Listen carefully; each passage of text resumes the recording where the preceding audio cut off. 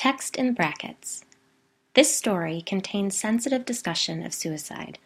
The National Suicide Prevention Lifeline is available 24 hours a day, every day. They are there because many people have suicidal thoughts. Many people have lost a loved one to suicide. The first step is the hardest, but you are worth it. If you're in need, call 1-800-273-8255 and speak with a compassionate person. End brackets. Hello, everyone. The croup hit our home hard this past weekend, so I'm not sure how long my voice will hold out, but let's give it a shot. We have a few items to discuss before we meet our next non-Wellesley resident. Firstly, I've gone and changed my mind. Charging $1 for these out-of-the-swell stories began to feel so tedious, so I'm not going to do it. I'll just post them here once a month as promised, for free, like library books. Let's jet set, shall we? Though, travel was at the height of tediousness recently, wasn't it? With all the religious intolerance and xenophobia and such. Head on over to ghostsandtheburbs.com, where I've included links to the donation pages at the American Refugee Committee and the ACLU. Send your dollars their way. Resist. We need to recognize someone this week. Ms. Gay Foran was the very first to donate $5 per month to the podcast over at Patreon, buying the golden, once-in-a-lifetime, no it's not a pyramid scheme, opportunity to have her name used as an alias for one of my haunted friends. I'm saying it loud and proud and have repeated it every day since I transcribed this interview. Thank you, Gay. The friend your moniker represents is a complicated one. She's a touch, conflicted, anxious, and fancy. But aren't we all these days? If you would like to have your name used to represent one of my haunted friends, head on over to Patreon. The link is at ghostsandtheburbs.com. We've got 2 spots left, so snap them up if you'd like. Alright, we have a trip to make, though I warn you, it won't be a relaxing one. Here's Out of the Swells number 2, Canary in the Coal Mine.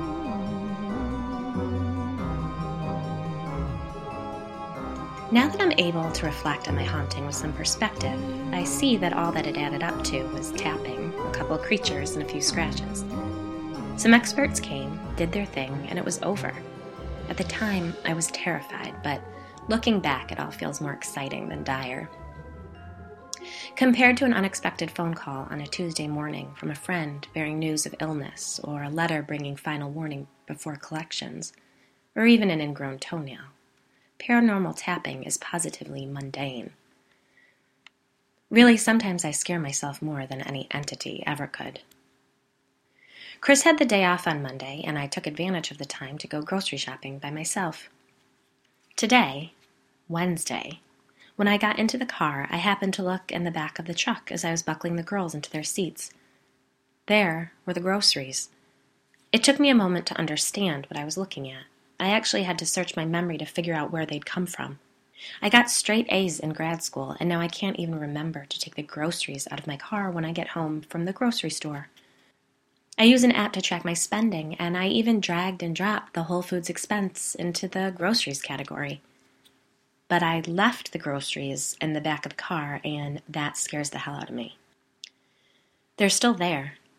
I dropped off the kids at school, left a message for my psychiatrist that we might need to tweak my prescription a pinch, and then went to Cafe Nero to drink coffee and pretend to read a book. I'm trying to shrug it off, but I'm rattled. Those groceries, they feel like the canary in the coal mine. Its lifeless eyes staring at me from the back of my car. I can't even fucking remember what I bought. I listened to a weekly podcast called One Bad Mother.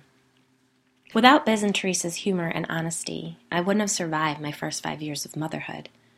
The hosts maintain a voicemail box where listeners may leave a parenting rant, and Biz and Teresa listen to one of these rants at the end of each episode. A mother may call in with a detailed fail involving a holiday event, or a father will reveal his hapless trip to Target with infant twins and a toddler in tow. These parents lament their inability to remain patient, calm, and kind in the face of children's outrageous irrationality. These rants strike close to home for me, and the insightful host brought something interesting to my attention. Many of the anecdotes often end with something like, "My father's funeral was last week, so I'm just trying to deal," or "I had a medical procedure and it's really slowed me down," or "My friend was just diagnosed with cancer and it's thrown me for a loop."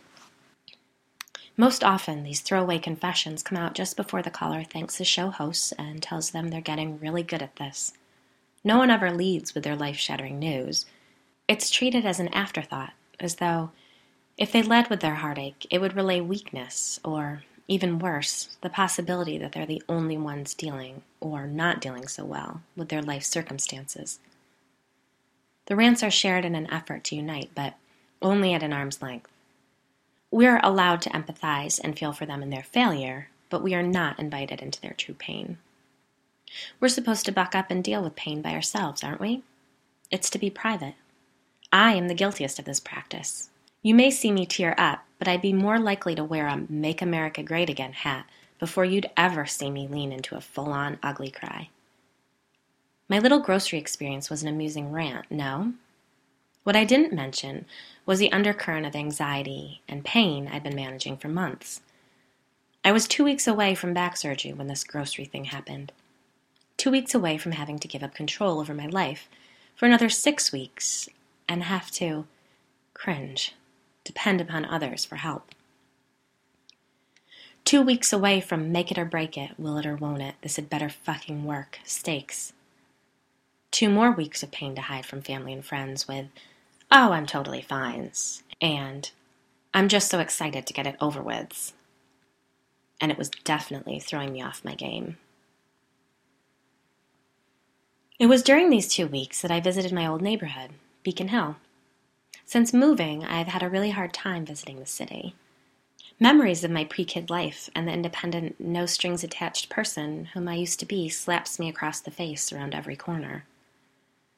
It has gotten easier, but when I visit, I can still see the old me in my mind. Jogging down Com Ave before grabbing a latte and a pumpkin spice scone. Fighting back tears as I walk through the Common, headed home from a job I hate and am tied to because I've run up credit card debt buying expensive bags and shoes. Walking Walter in the public garden, adoring him and attempting to stop him from attacking other dogs. Strolling along the Esplanade when a phone call confirms that yes, I am indeed pregnant. A year later, compulsively walking, Max Tight and the baby Bjorn, climbing Beacon Hill, winding through the alphabetical streets that intersect Commonwealth Avenue, afraid to be alone in the apartment. 2 years after that, shoving a double stroller through tight sidewalks and again fighting back tears, wondering why I ever thought I could handle being a mother once, let alone twice. These images stabbed too deeply when we first moved to the suburbs 3 years ago.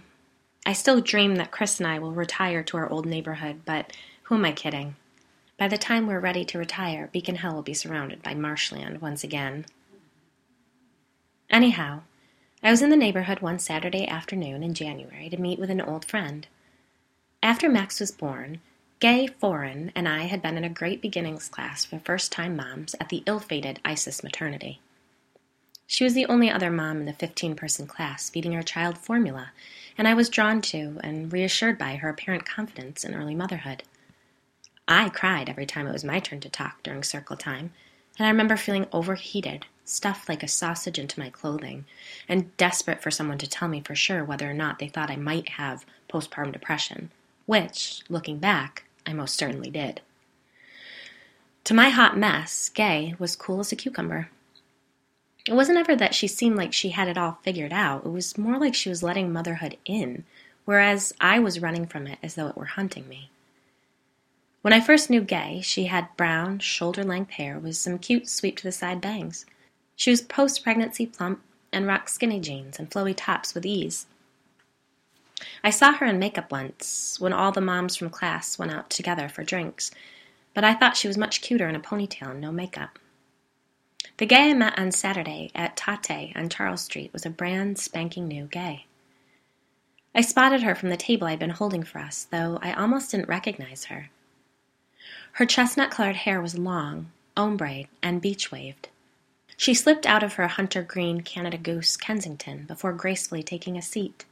She was a tornado of wealth, Lululemon workout gear, Hermès saddlebag, Tom Ford sunglasses, and Valentino sneakers. I had to look that last one up when I got home. They were so fabulous. Bright white and studded with a metallic band across the top. I'm both embarrassed and proud to say that I felt like a proper dickhead in my blue striped button-down and black pullover sweater, all brought to you by a 40% off J.Crew promo code. I did carry the old Louis Vuitton catch-all that Chris got me when we were childless and carefree, but truthfully, it made me feel like even more of an ass. Anyhow, there we were, stark examples of the roads we'd each taken. One that led to suburban preppy comfort, the other to chic urban affluence. Though we'd once had an easy rapport, there now was an awkward, this wasn't such a good idea, vibe that felt, well, super fucking awkward. "How are the suburbs treating you?" Gay asked. "Is it worth the yard and garage like everyone says it is?" I laughed, though I definitely detected mean girl sarcasm in her tone. "Honestly," I replied, "it didn't feel worth it for a while, but we found our groove. We've got a fun group of friends, and the yard is awesome, especially for the dogs, but we don't have a garage. I mean, we do, but not one you can fit a car into. And hey, once we hit kindergarten, school's officially free." Then I forced myself to take a sip of coffee to stop my oddly defensive rambling. "I've just never minded street parking, and we pretty much walk everywhere anyhow," she replied, scanning the cafe. "I can't imagine having to drive everywhere." "So what's new with you?" I asked, having already had my fill of the superior urban mommy passive aggression. "We're waiting to hear from Beacon Hill Nursery School and Kingsley Montessori for Brooks. I'm hoping he can get into a 3s program for the fall. We're giving Whitaker one more year at Park Street School, and then I suppose we'll go for BB&N, she said, casually. "I'd love to give Max another year of preschool, too, but our school system's pretty strict about holding kids back," I replied, though I was doing some quick math in my mind. The preschool she'd mentioned cost approximately $20,000 per school year, and the kindergarten at BB&N, that one started at $32,000. And these tuition costs were before all the extras children were expected to take. It was imperative that gifted and not-so-gifted offspring specialize in a language and an instrument, take supplemental STEM courses, and incorporate mindfulness lessons into their busy schedules. That last one was added to the roster once wealthy, well-meaning families became aware that this high-stakes education game had kids burned out by the time they were 18. Since it would be ridiculous to rethink their crowded schedules, the mindfulness skill set was added to the roster. I'm not without fault here. Max attended an expensive private preschool for a year before we left the city. It may seem crazy from the outside, but it's hard to pass up the Kool-Aid when you're in the Jonestown of the competitive urban private school environment. Tier 1 colleges were a mere 15 to 17 years away, and private schools invoked the college application specter early on. Gay had changed. Whereas I'd known her as someone who rolled their eyes at the mention of Baby Einstein videos, the fact that she'd mentioned these exclusive price tag schools felt like a microaggression after I made the comment about free kindergarten. I mean, maybe I shouldn't have made the comment. I remember the sticker shock when we were looking at preschools for Max, and even if you could afford to pay, you weren't guaranteed a spot. So maybe I'd been making a little dig at the city, but I'd reacted defensively towards her fabulousness. I decided to change the subject. "Enough kid talk, it's boring," I said, only half kidding. "When I read your message on Facebook, it seemed like you were rattled, but maybe I read too much into it?" "No, you're right, I was. I am rattled," she said, lifting a hand to her face and nibbling on the edge of her thumbnail. "I'd seen a few posts about your ghost stories, and you were the first person who came to mind when things started happening in the brownstone." "If you are about to tell me that you moved into a haunted Beacon Hill brownstone, I will lose my mind," I said loudly, unable to contain my excitement. Gay smiled and looked like the Gay I remembered for a moment, open and amused at life. She said, "Yeah, our place is really haunted, like too haunted." "Holy shit," I said, loudly, causing people in line to look over at our table. I scooched my chair closer to hers and exclaimed, Do you even understand that this is like my holy grail? A haunted Beacon Hill brownstone. It's the story I've been waiting to hear my whole life. No, she said, shaking her head. You wouldn't want to live there. I actually think we're in trouble. It's why I messaged you. I need advice. I'm sorry, I apologized, feeling like a jerk. It's just that I've been obsessed with this idea since I first walked through the neighborhood. This place is crazy dense with history. Who's haunting you? Some Boston Brahmin pissed that you let all the staff go? Wait, I demanded, cutting Gay off before she could even reply. Which slope are you on? Was your place part of the Underground Railroad? Holy shit, this is amazing. Stop, Gay said, holding up her hand. No, it's nothing like that. The ghosts, they just used to live in the house. I'm pretty sure that I know who they are. I just don't know how to make them leave. Yeesh, I said. Then, what does Andrew think about it? I asked, referring to her husband, a man I'd met once in passing when Gay and I'd run into each other at Starbucks long ago. I'd disliked the man immediately. A moment after Gay introduced us, he'd taken out his phone to scroll through urgent Sunday morning business. He thinks that I'm overreacting. Actually, I feel like I have to watch what I tell him or I could find myself one step away from the loony bin. No, I said, unsure. Gay laughed and looked up with eyes filled with tears. Not really, but he won't hear me when I tell him that we have a major problem. That house is proof that Andy's a heavy hitter in the private equity world. In his mind, there neither can nor will be anything wrong with that house, and he travels so much for work that he isn't there enough for me to prove to him that something really is happening. Meanwhile, I'm living in a nightmare. Look, I said quickly, Chris has the kids this afternoon, so I have plenty of time to talk.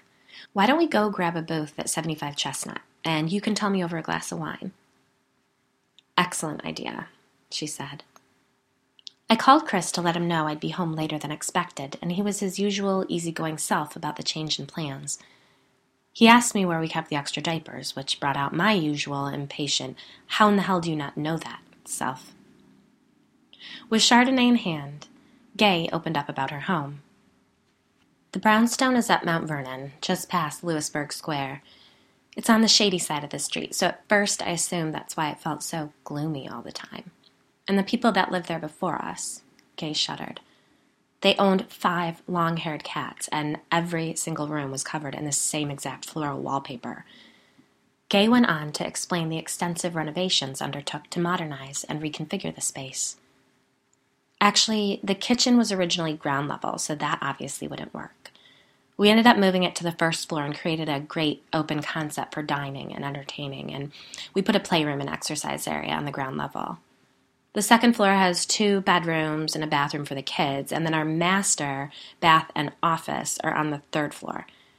There's an old maid's quarters in the 4th floor space, and we'll do something with it eventually, but for now it's just storage.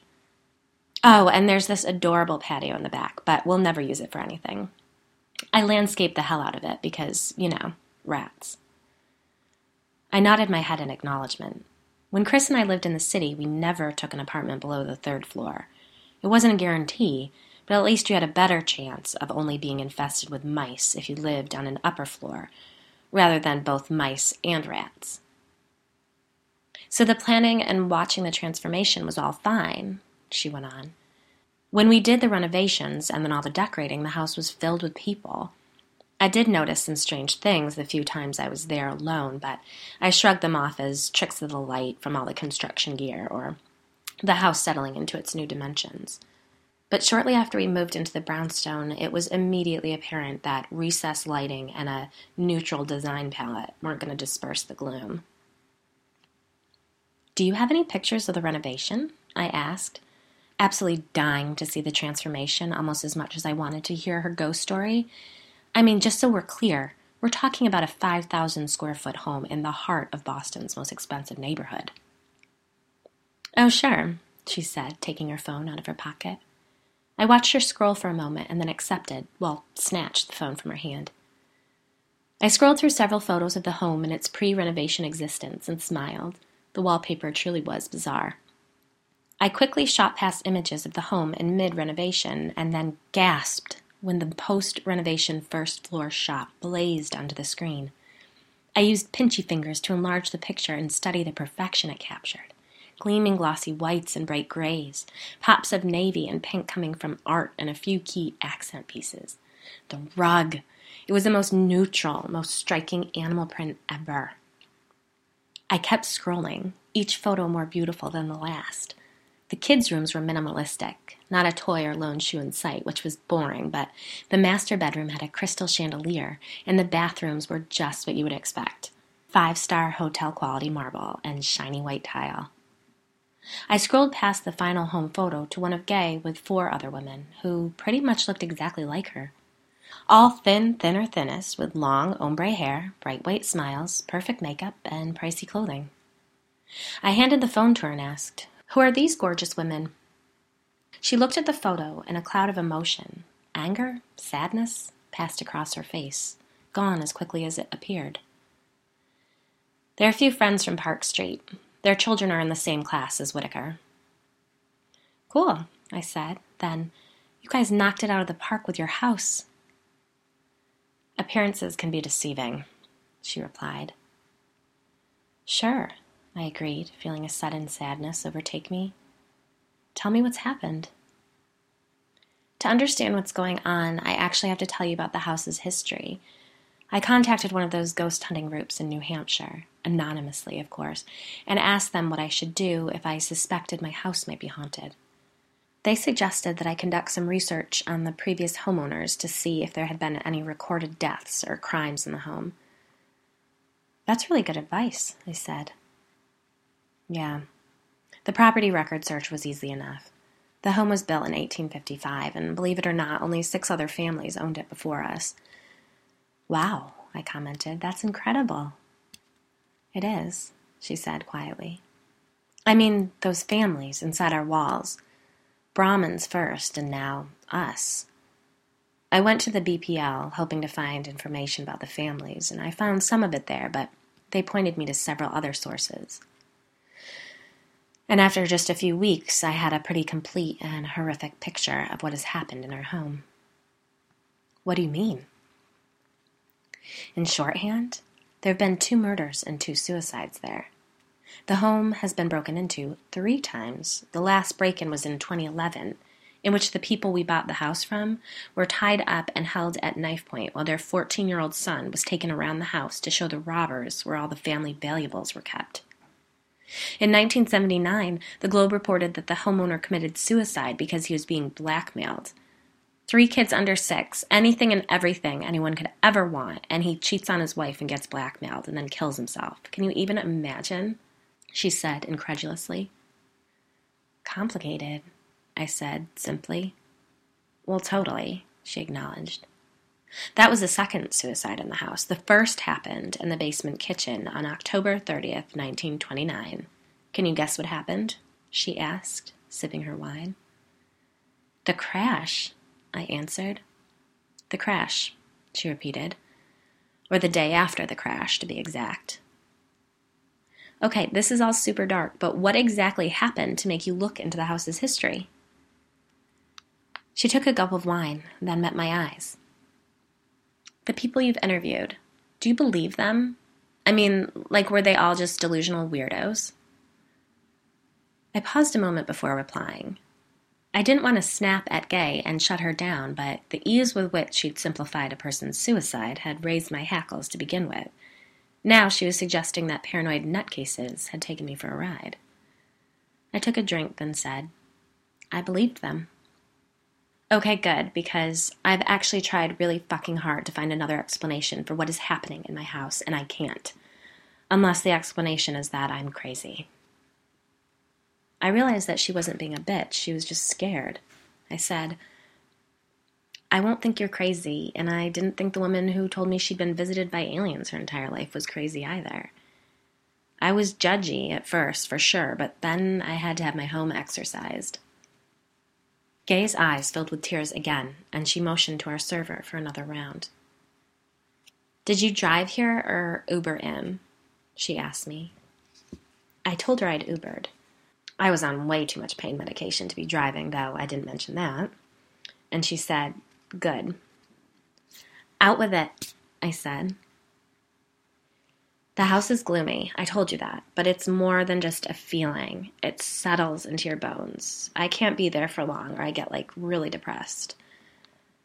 The idea that we would have cocktail and dinner parties at the home drove our entire plan for the first floor.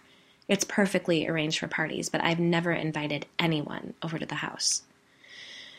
He keeps insisting that we host a cocktail party so he can have some of the guys from his office over with their wives, but I just keep making excuses that I'd be embarrassed if they came before it was perfectly decorated. I actually lie and tell him that we host play dates and that my friends come over for coffee all the time. He's barely ever home, so it's not like he'd ever know anyway. But I have a woman who comes to help with the kids after school. She just makes dinner and helps with the baths and bedtime. I know she feels it too. She won't let the boys go down into the basement playroom anymore for some reason. She'll only let them play in their rooms. Actually, she even keeps them at her feet in the kitchen while she makes dinner. It's like she won't let them out of her sight. Gay's heavily Botoxed forehead twitched slightly in the ghost of emotion. "Have you asked her why?" "No, I mean, sort of, but there's a language barrier. That's why we hired her, to teach the kids Spanish while she's watching them." Got it, I thought, then said, "Gay, out with it. What did you see?" "The first thing I saw were the feet," she replied. I imagined a set of sovereign feet trotting across that animal print rug. I was at a complete loss for words. The door to the laundry room got locked somehow. It was the kids' nap time, and Maria needed to do laundry. As I was trying to jimmy the lock with a bobby pin, I heard something from the other side of the door. Maria heard it too. We both panicked and thought that maybe one of the kids wasn't sleeping, that they'd snuck into the laundry room and locked themselves in. I dove to the ground to look underneath the door and called the boys' names. I saw someone, but it wasn't either of the boys. As I was peering under the doorway, a set of men's dress shoes clapped across the floor right towards me. I scrambled backwards immediately. Maria was standing right there, and she heard the footsteps too. It wasn't just me. I yelled at her to get the kids. We took them outside, and I called the police from the sidewalk. They came and got the door open, but there wasn't anyone in there. The only way out of that room is through the door. "Oh my God, that's absolutely terrifying," I said. "It was, and I've seen him again. He was the first man to commit suicide in the brownstone, the one from the 1920s. She paused. "He has the bullet wound still. I mean, his ghost has it." "Holy shit," I said.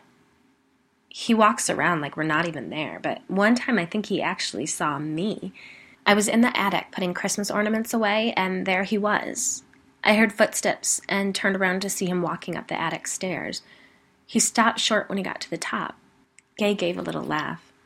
"I had a nutcracker in each hand, and I put them out in front of me as if they would protect me somehow. He looked right at me. He seemed confused for a moment, then blinked hard. When he opened his eyes, he just shook his head and then called out to someone. I could see that he was calling out, but I couldn't hear him. We've been in the house for almost 2 years now, and I've seen him, I don't know, maybe 10 times. "No," I breathed. "Yes, and he's the least scary one," she said. "Who are the others?" I demanded. "Oh, we have a proper little plague of ghosts," she said, sadly. "The other man who killed himself in the 80s, his name was John Appleton. I don't actually see him in the house. I dream about him, and it's always the same dream. He's sitting in our living room, only it doesn't look like it does now. Somehow I just know that's how it used to look. He's in a high wingback chair in front of the fireplace with a newspaper in his hand. He shakes it at me and says something. He's not angry, but he seems insistent, but I can't hear him over the shaking of the paper. I try to go closer, and he sort of disintegrates. I hate going to sleep. But the ghosts I'm most afraid of are the woman and the boy who were murdered there in 1897. One of the family's maids let some men into the house in the middle of the night. They intended to rob the home, and they told her they'd cut her in on the deal. She let him in through the patio door, but before they left, they killed her. Didn't want to leave any loose ends, which is sick enough, but the family's little boy, he'd heard the maid wake up and came downstairs to ask for water. No. Yes, she confirmed. He was 8 years old. What the fuck? I breathed. I read the transcript of their trial. It was chilling. The men explained that they simply didn't want to leave any witnesses. Do you see the little boy? I asked. No, worse, she replied. What could be worse than that? I demanded. Whitaker sees him. I said. Actually, he plays with the boy. He'd been pretend playing since we moved into the house, and he was always talking about Henry. I figured he'd come up with an imaginary friend, and I thought it was adorable. I didn't give it another thought until my experiences in the house made me look into its history, and I found out that the boy killed in 1897 was Henry Emerson. I asked Whitaker what he could tell me about his friend, or if he could draw me a picture, and he did. The picture was the normal circle head, square shirt and pants, and shoes that he draws to represent a person, but he scribbled red on the upper left-hand side of the figure's chest. Don't even tell me, I said. You guessed it, she replied. The men shot Henry in the chest. In their testimony, one of them explained that it just didn't seem right to shoot a kid in the head. Jesus, Mary, and Joseph, I intoned. Yeah, I've tried asking those three to get rid of the ghosts, but either they don't want to or they can't, Gay said bitterly. I don't let either of the boys sleep alone in their rooms anymore. I ordered toddler beds for the master bedroom. Still, in the middle of the night, I'll wake up to Whitaker laughing or talking to someone. I know it's that little dead boy. And that woman, she spat. She just fucking lurks around. At first I thought that maybe she was looking out for the boy, but I'll be doing my hair and all of a sudden I'll see her behind me in the doorway, and she looks disgusting. They shot her in the face and she's just covered in blood. I don't know if Whitaker has seen her. I think he would have said so. She might just creep around me. I don't think that boy will do anything to Whitaker. I mean, I don't think he can, but sometimes Whit talks in a funny way, and then there were a couple times when he almost looked like different. It's just a flash, but his face changed. You have to leave that house, I insisted. We can't. There's no way, she said sadly, then downed the remainder of her wine. Then what's the plan? What does Andrew say about all of this? I asked. I haven't actually told him everything, she said. Why not? I asked, trying not to sound too judgy. He wouldn't believe me, and he's stressed enough as it is. The house was a stretch to begin with, and then we did all the renovations on top of it. It's just, everyone stretches for their mortgage, right? But it's just that everything else piles on. The tuition, the cars, you know how it is. I nodded sympathetically. I get it. Life is hard enough without piling on a ghost-infested house. Exactly, she agreed. But Andrew hasn't been himself lately. Actually, hasn't been since we moved into the house. He's distracted. I mean, it could be about money, at least I think it is. Everyone knows we're due for a correction in the market. We can't keep climbing like this forever.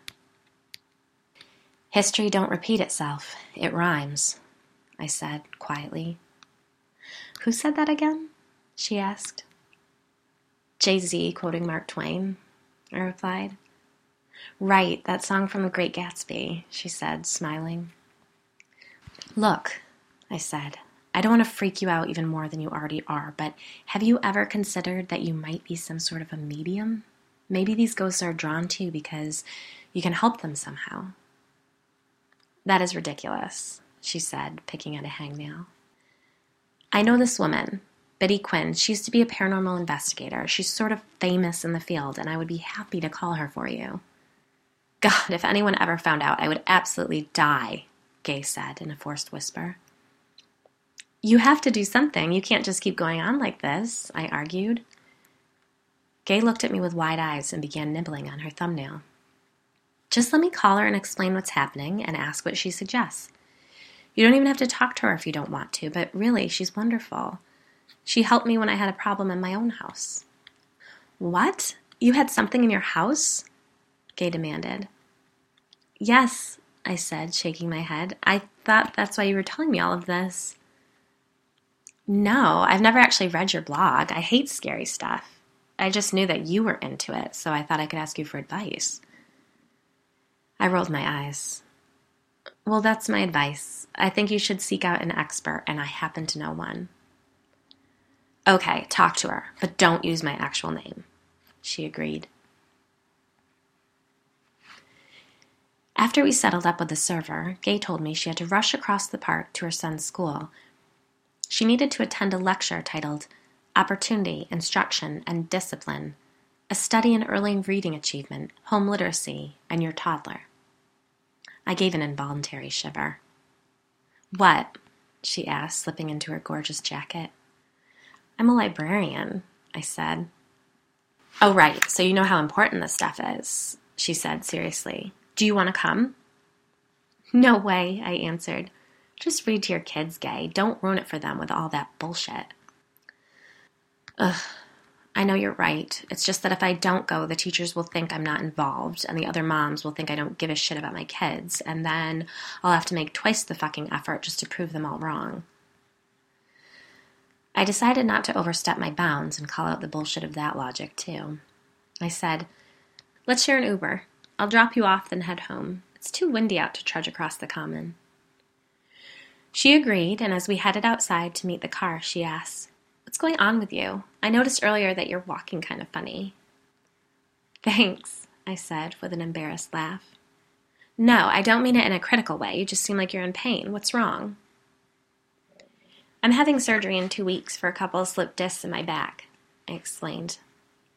Oh, God, I'm so sorry. Are you okay? Here I've been rattling on, and I haven't even once asked about you, Gay exclaimed. Don't worry about it. I'm totally fine. I'm just excited to get it over with, I said.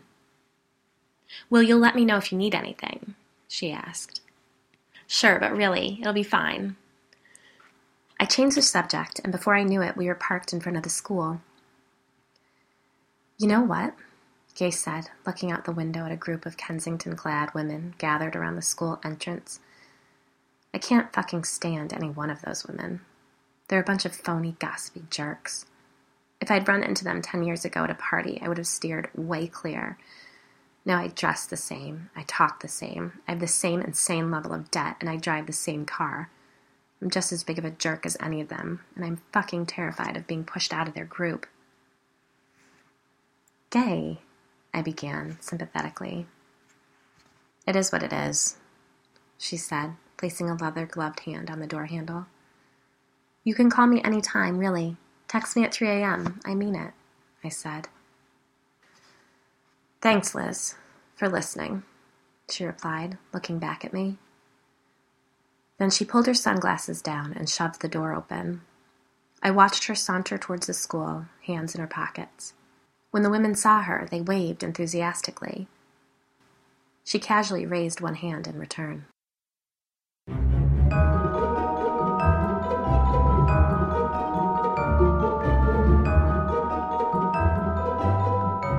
This has been Out of the Swells.